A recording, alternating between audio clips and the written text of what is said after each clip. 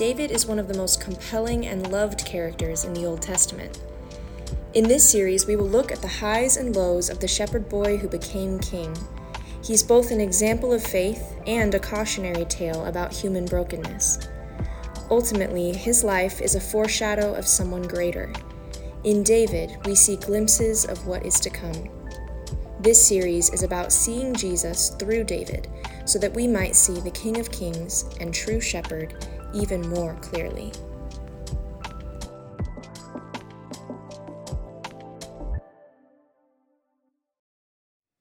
In Jesus' name, amen. Good morning, everybody. You can take your seats. My name is Ben. If we don't know each other, I am aching all over because of field day yesterday. You know you're getting older when the event that injured me the most was the water balloon toss. I don't realize I must have been smashing my knees into the ground to kind of cushion the water balloon. We still lost. Anyway, great.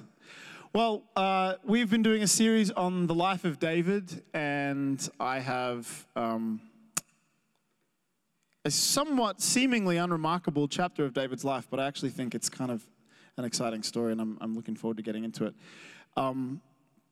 It's one of those times, I think today's story, we're basically going to read almost an entire chapter from the book of Samuel, and then just kind of let the story speak to us. It's going to be a very simple message, very simple lesson to kind of take from it.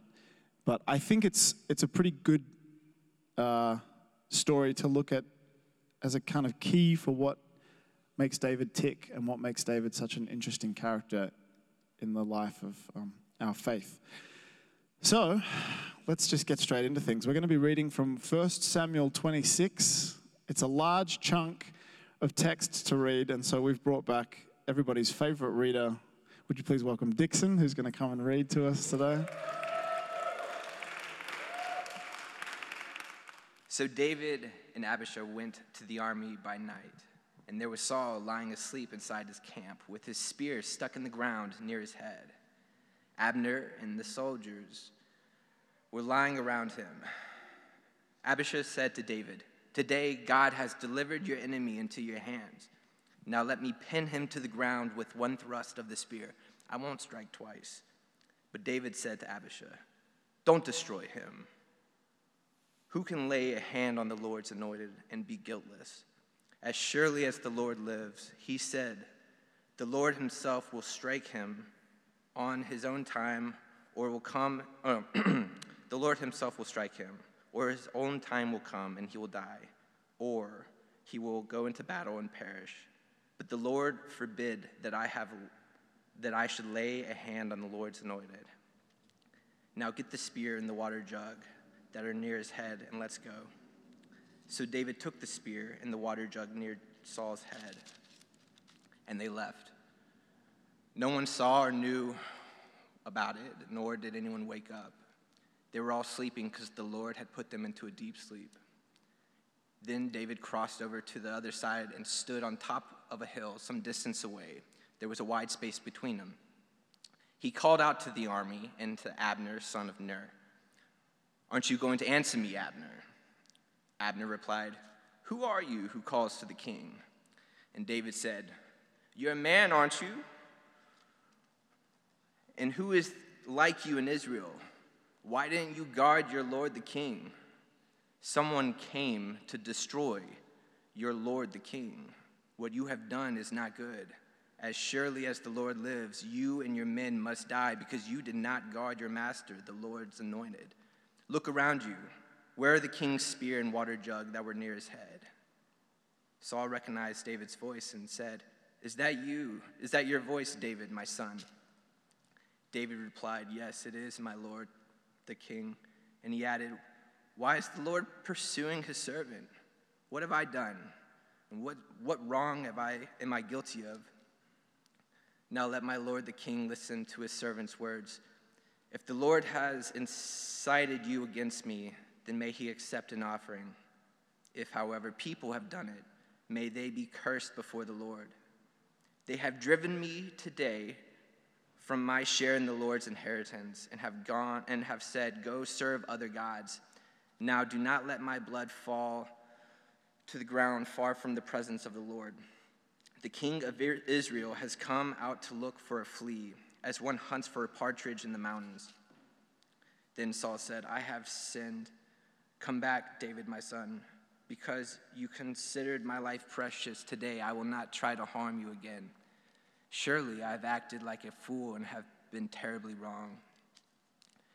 "Here's the king's spear," David answered. "Let one of your young men come over and get it. The Lord rewards everyone for their righteousness and faithfulness. The Lord delivered you into my hands today, but I would not lay a hand on the Lord's anointed. As surely as I valued your life today, so may the Lord value my life and deliver me from all trouble." Then Saul said to David, "May you be blessed, David, my son. You will do great things and surely triumph." So David went on his way, and Saul returned home. So, long chunk of text. Sometimes it's good to just read these things, also to just get familiar and learn, the stories that are in the Old Testament. For some context, David was on the run from King Saul, who was jealous of the fact that David was going to be his successor. And this story is actually the second time while David was on the run that he'd had the opportunity to kill Saul.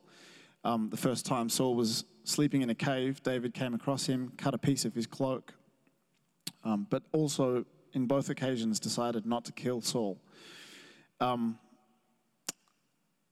In both circumstances, David chose mercy and forgiveness over bloodshed. And you wonder what stayed his hand, what kept him from killing his pursuer. The Bible tells us that the Spirit of God by this point had left Saul, that Saul was essentially deranged with this obsession of killing David. And his pursuit was so bad that David, among other things, had to hide amongst the Philistines, who were the Israelites' mortal enemies, and pretend to be a madman in the streets, just so that Saul wouldn't find him. And yet, here, right at the moment that it seems that Saul was being delivered into David's hand, he's walking in and he's seeing his enemy asleep at his feet. He spares his life. Why is that? I think there are a few lessons that we can pull from this, and I don't want to breeze past their importance. One of them being that David's mercy and forgiveness really are powerful demonstrations of the kinds of actions that one day Jesus would command us to demonstrate when he says that we have to love our enemies and do good to those who persecute us. And I believe that forgiveness is one of the most powerful forces in the Christian faith, and I know that this story is used as one of the great examples of forgiveness and showing mercy. And it would be great to use this story to illustrate that, but that's not what I want to focus on today. Because I believe that while it was mercy and forgiveness that David showed to Saul, I think that staying his hand was an act of incredible faith. And what I want to do is focus on the act of faith that was allowing Saul to live. I feel like there are a few people here who know how difficult it can be to trust God that he's going to do what he says he's going to do. In Numbers 23:19 it says, "God is not human that he should lie, not a human being that he should change his mind. Does he speak and not act? Does he promise and not fulfill?" Do you ever think about the promises of God in the Old Testament and how filled with chaos they seem to be? Why does it feel like every single time God promises something to somebody, what immediately follows is a season of complete and utter chaos? Think about this with the life of David. Let's put ourselves into the story. We know this from some of the things we've talked about in the last few weeks, and I'll just help anyone that's never heard this story catch up. David was this young shepherd boy. I think he had 6 or 7 older brothers. Details aren't that important. Largely ignored. He was kind of spending his days out hanging out with the sheep. Being a shepherd was a pretty lowly kind of social status. And as a teenager, he's anointed the king of Israel.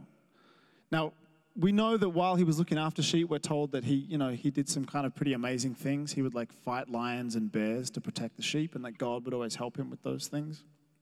But then imagine you're a teenager, you're sitting, he was probably around sort of 11 or 12, sitting out there with the sheep one night, and then someone comes running up the hill, and they're like, David, you've got to come. And he's like, what? And they're like, the prophet is here.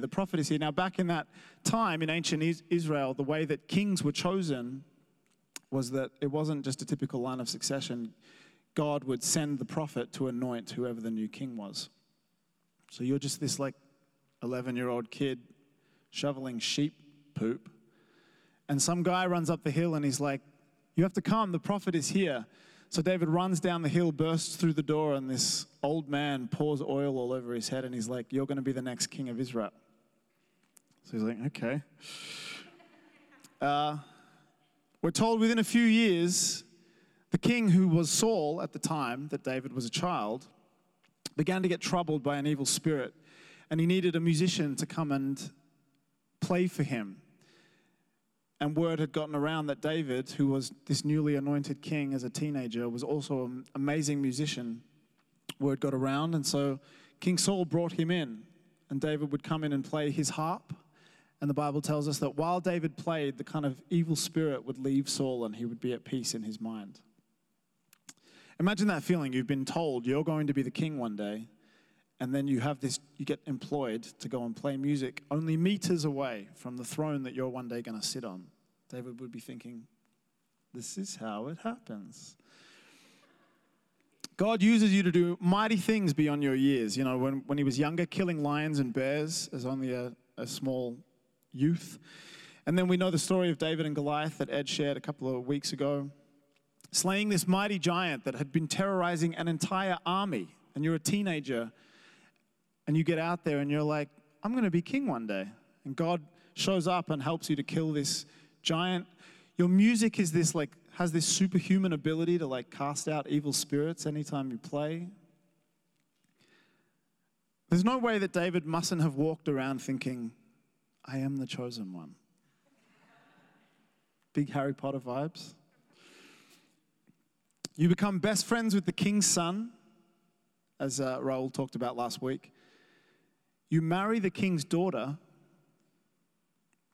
and eventually David was appointed to be leader of the king's army. If you're planning out this guy's life, he gets a prophecy from when he's young, and every single thing that happens to him after that, you're like, oh, this is the absolute complete line of this is how he progresses to being the next king of Israel. And then this happens. King Saul, who had become at this point like a father figure to David, decides he's jealous of him, and he publicly declares that David is his mortal enemy. Next thing you know, if you're David,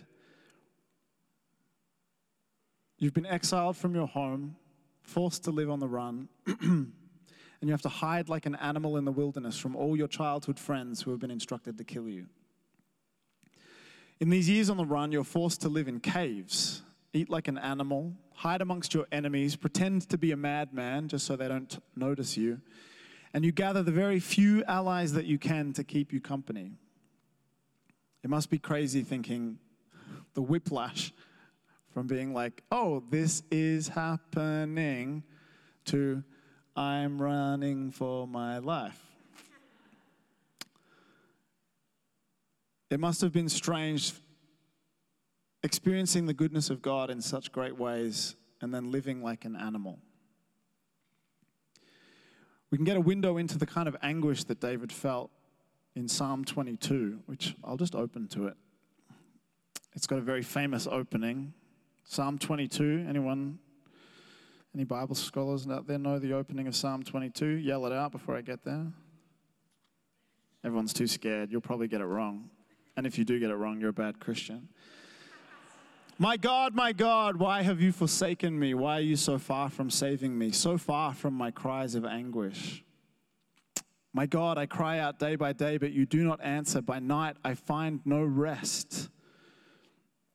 I am a worm and not a man, scorned by everyone, despised by the people. Everyone that sees me mock me. They hurl insults, shaking their heads. He trusts in the Lord, they say. Let the Lord rescue him. Let him deliver him, since he delights in him.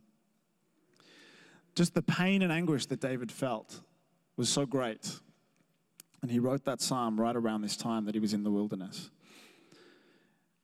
In that moment, one day, in your travels, you come to a cave, and there, sleeping on the floor in front of you, is the source of all your pain and anguish, is your enemy, completely vulnerable. Try to imagine that headspace that David must have been in, staring down at Saul's sleeping body, all the betrayal and the anger, not to mention the entitlement, paired with this knowledge that God is with me, not with him. God wants me to be where he is. In that moment, David had the opportunity to take matters into his own hands and seize his destiny with violence. And instead, he chose to walk away twice. Why didn't David kill Saul? I think that the answer to this is what makes David so special. And it's so simple. He trusted in God. I think that David simply believed, firstly knowing that it wasn't his job to kill the king. He believed that if God was going to make him king, then God was going to do it. Which sounds so easy, but think about even for David, the great heroes of his faith struggled with this.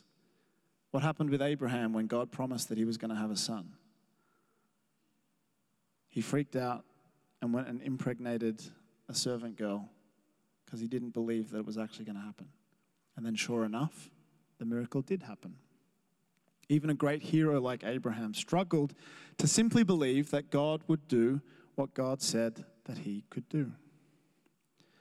But David had seen God show up in his life time and again.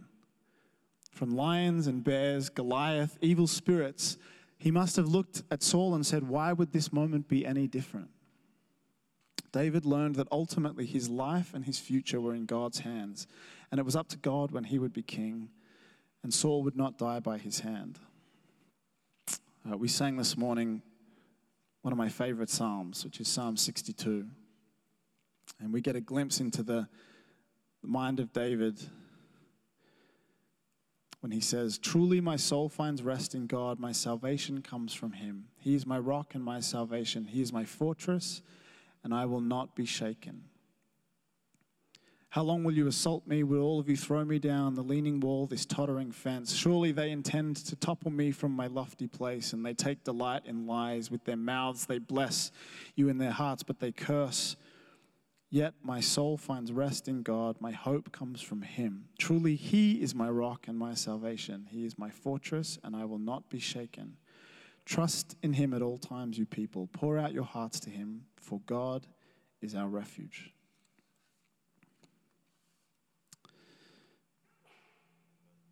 So with zero evidence that things were going to get better, and armed only with the promise that God said that he would do what he said he would do, David allowed Saul to live. And after the passage that Dixon read, we learn that very shortly after, he let Saul know. I like that he took the spear and the water, literally the jug of water that you go to sleep next to. He's like, I'm just letting you know that I could have. Shortly after this moment, Saul died on the battlefield, and then David became king. So how do we as Christians cultivate that level of trust in God that David had? I believe that the life of David and the book of Psalms are kind of an amazing roadmap for a relationship with God and what intimacy with God can look like that leads us to trusting in him. When you look at every pivotal moment of David's life, it was always paired with him seeking after God desperately. And it must have happened, I'm now completely speculating, but I wonder if the creative artist in him, the musician, if this stuff was cultivated when he was sitting looking after sheep. If you think about who they must have known of God at the time, would just come out of the era of the judges. The perception of God was that he was this tyrannical, warmongering death machine. But David, from all of his time looking after sheep, was able to look up into the sky and write Psalm 19. The heavens declare the glory of God. The skies declare the wonder of his hands. He sort of clued into this like other aspect of God, this beautiful, gentle aspect of God. And I think that carries through to the rest of his life. You know, when in David's life, even once he was king, there were some pretty hectic things that happened. There was a moment when the story of the men, David and his men in Ziklag, when they come back from war and all of their families had been killed by the enemy. And immediately, it was so bad that all of David's friends and his men and his army turned on him. But David turned to the Lord. It says that he found comfort in God. Even when David sinned with Bathsheba, and that story, and we're going to hear about that, I think, next week or the week after. David basically wanted to sleep with another man's wife, and so played some Game of Thrones stuff to kind of get his way into her bed. Totally did the wrong thing, and as soon as he was called on it by the prophet, his immediate response was to run back to God, not to run from God, because this intimacy that he had with God, he knew that he could trust God to deal with him with mercy. There's another time when David, when he was starting to, as king, got a little bit prideful, and there's this weird story in the Bible where he counted his army, and it's basically that he just started to get a bit confident, a bit big for his own boots, and was like, maybe I don't need God as much as I thought I did, and he just counted the strength of his army just in case he decided he wanted to go and attack someone else. And God judged him for that, and God literally said, you have 3 ways that you can receive this judgment. And David, again, because of this intimacy he had with God, fell to his knees and said, all I want is to fall into the hands of the Lord, for his mercy is great.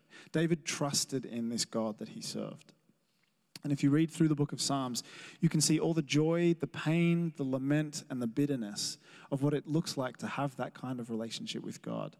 It's almost like reading David's journal entries. In those darkest moments of life, it really is hard to feel like God is in control. But when we take stock and look back over our lives at every moment that God has showed up, how can we not conclude that God will do what he says he will do? Just like David. When I was 4, I had to check these details, but I found out this morning I was 4. My mum and dad was at some conference. My parents are church pastors and singers. And apparently it was my sister, myself, and then my mum was pregnant with another sibling. There's 5 of us. And whoever the minister was turned to my parents and pointed at me and was like, your child will grow up and have great favor with the media, and he's going to receive a double portion of his father's anointing. I have no idea what I was doing it for, picking my nose probably. It's funny because my dad now is a theologian, but at the time he and my mum were musicians. So it was always, I just grew up being told this. So as a kid, like, oh yeah, you're going to have great favor with the media, and you're going to be twice as good as your father. And what's funny is I never wanted to be a musician. I think maybe because my whole family, there's 5 of us, my parents, we grew up watching Anne of Green Gables. It was very like the Von Trapp family singers. So I think by the time that it was up to me, I was very happy not to ever do music. It was really the family business. And in fact, most of my other siblings kind of pursued music in much more of a intentional way than I did. But it's funny now, looking back, I'm the one that had the most success. When I was a bit older, I don't really know what I didn't grow up with this like strong desire to do anything specific. I think I just always had this kind of confidence that God had great things for me. When I was a bit older, I remember finishing high school and thinking that I really wanted to be an actor. And then I remember I downloaded all the audition forms for the kind of Australian acting schools and stuff. But I remember doing this specific calculation that I couldn't think of a single actor that had my complexion that was like famous. The only one I could think of at the time was Benjamin Bratt, who was in NYPD Blue and Miss Congeniality. So I just remember like calculating like, I'm not going to be about that life, like being one of those out of work, people of color actors. The joke's on me, because I tell you what, if I had pursued it, I would be so rich right now. There's so much work. It's the worst time to be a white actor.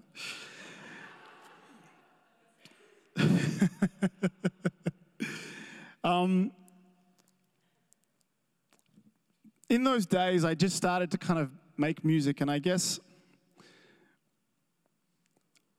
I would start to write songs in church. We sang 2 of my songs this morning, actually.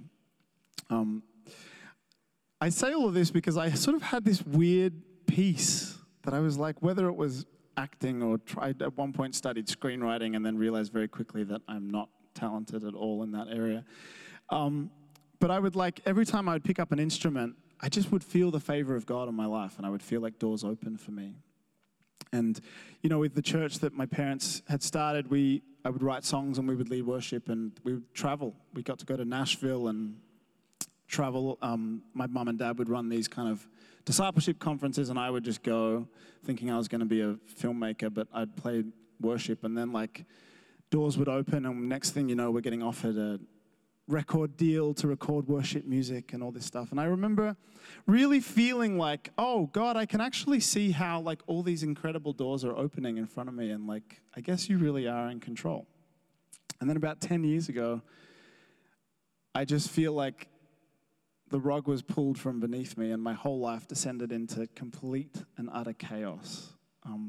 Some of the details, I'll get into it another time, but it was a mix of personal chaos, spiritual chaos.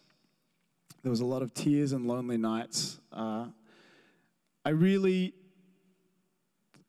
feel like I sort of felt like I'd reached the heights of whatever this sort of life I thought I was headed towards. I nearly got married. I just felt like there was just all these open doors in front of me, and then all one by one, not only were the doors closed, they were just obliterated. It just felt like I was sent off into the wilderness.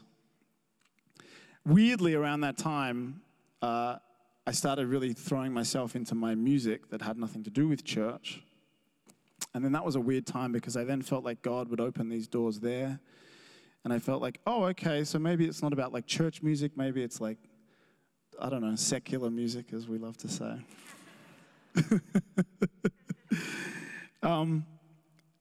I signed record deals. I had the first label I was with was so cool, and then it turns out they were the worst. And then I signed with another label, and then it turned out they were the worst. I just had this sort of weird habit of having the worst timing imaginable. I made an album that was all about my tumultuous sort of experience of my faith. And I was signed to this major label deal, and it was this great kind of thing. And I was just like, wow, God, this is really great. We're really kicking goals. And I moved to LA to release the album. We spent, hundreds of thousands of dollars making this thing. And I was like, this could be the one. And then I decided to move to LA January 2020 to put out my great work. And then, not to make the pandemic all about me, but turns out it was a terrible time. I really feel like I went through, and look, I am absolutely keenly aware that my version of hardship is not the same as being on the run for your life. But the feeling that God has called you to something, and the feeling that God has your life in his hands, and then every single day that follows that feeling is just being smacked in the face with hardship after hardship after hardship, becomes very difficult to believe that anyone is possibly in control. I feel like I really have gone through years of bargaining with God. What kings do I have to kill to make this thing happen? I think that, I went through all the versions of did I get it wrong? What great sin did I do to disqualify me from the amazing call that you had? I don't know, I feel like when you've grown up in church, that sort of vocabulary becomes part of your life. And none of it is biblical, none of it is, God's grace and mercy is so great. But I went through all of those things.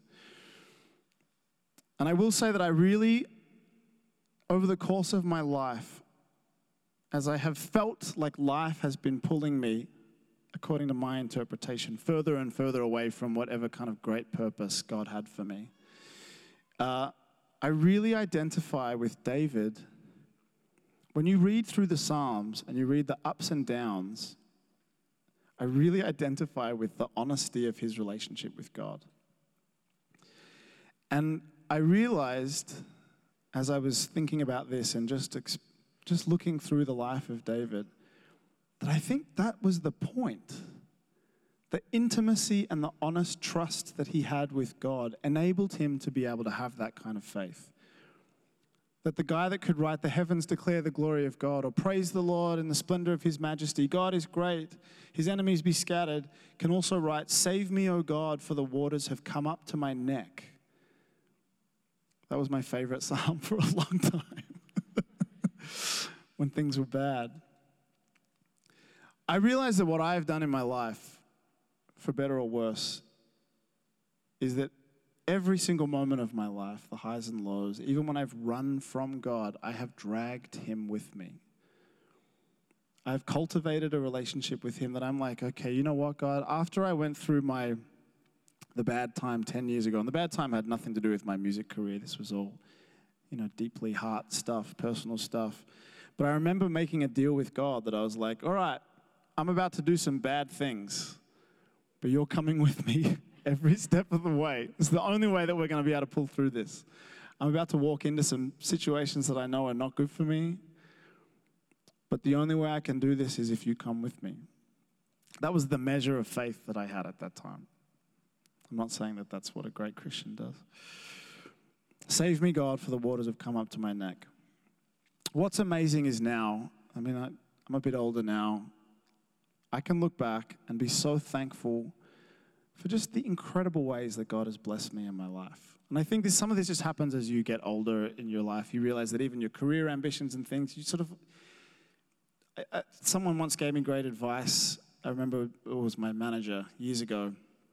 I remember I had this panic about, what if I miss the moment? What if we miss the moment? And he was like, there is no moment.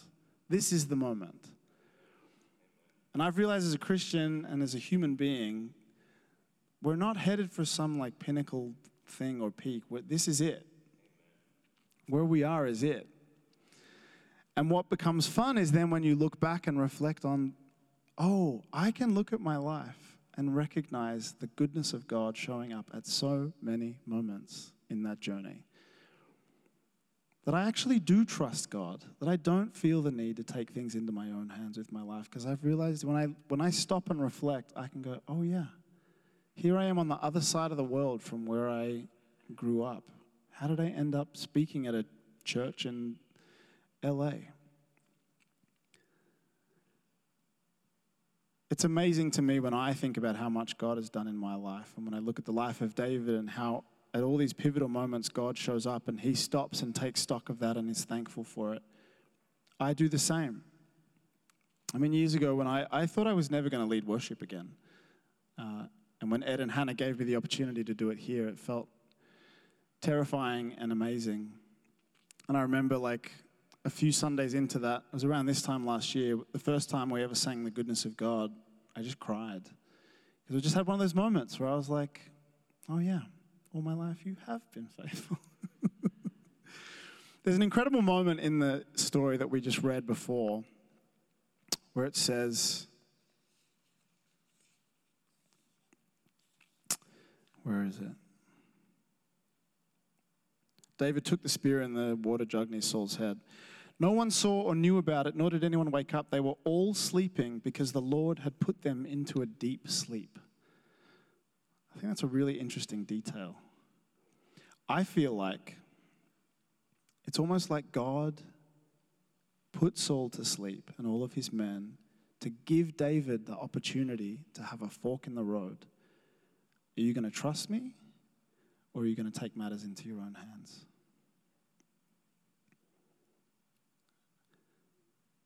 The Bible is filled with these sorts of stories where God's promise is followed by the wilderness. Just think about the story of Joseph, or one of our favorite scriptures to quote, "For I know the plans I have for you, says the Lord, plans to prosper you, not to harm you." Do you know when God told that to the people of Israel? just before they went into 70 years of exile. Not even in the middle of it. They were fine. And then he was like, I'm going to prosper you. I'm going to make you a great nation. And they were walking around going, he's going to prosper us. He's going to make us into a great nation. He knows the plans he has for us. And then 2 weeks later, they were being marched out of their homes into the desert. They all died. Their children's children were going, he has a plan for us to prosper us. Ultimately, I just think as Christians, the greatest thing we can do is just trust God with all this stuff. It's my prayer that all of us can learn to have that kind of trust and confidence in God, that our souls can find that rest that comes only from Him. Why don't we get the band up and let's just sing Goodness of God. Feels right. I encourage you, I don't know what kind of journey everybody's on in their lives, but reading the book of Psalms is really great. It's a great way to get to know God. I really think it's like a roadmap to intimacy with Him.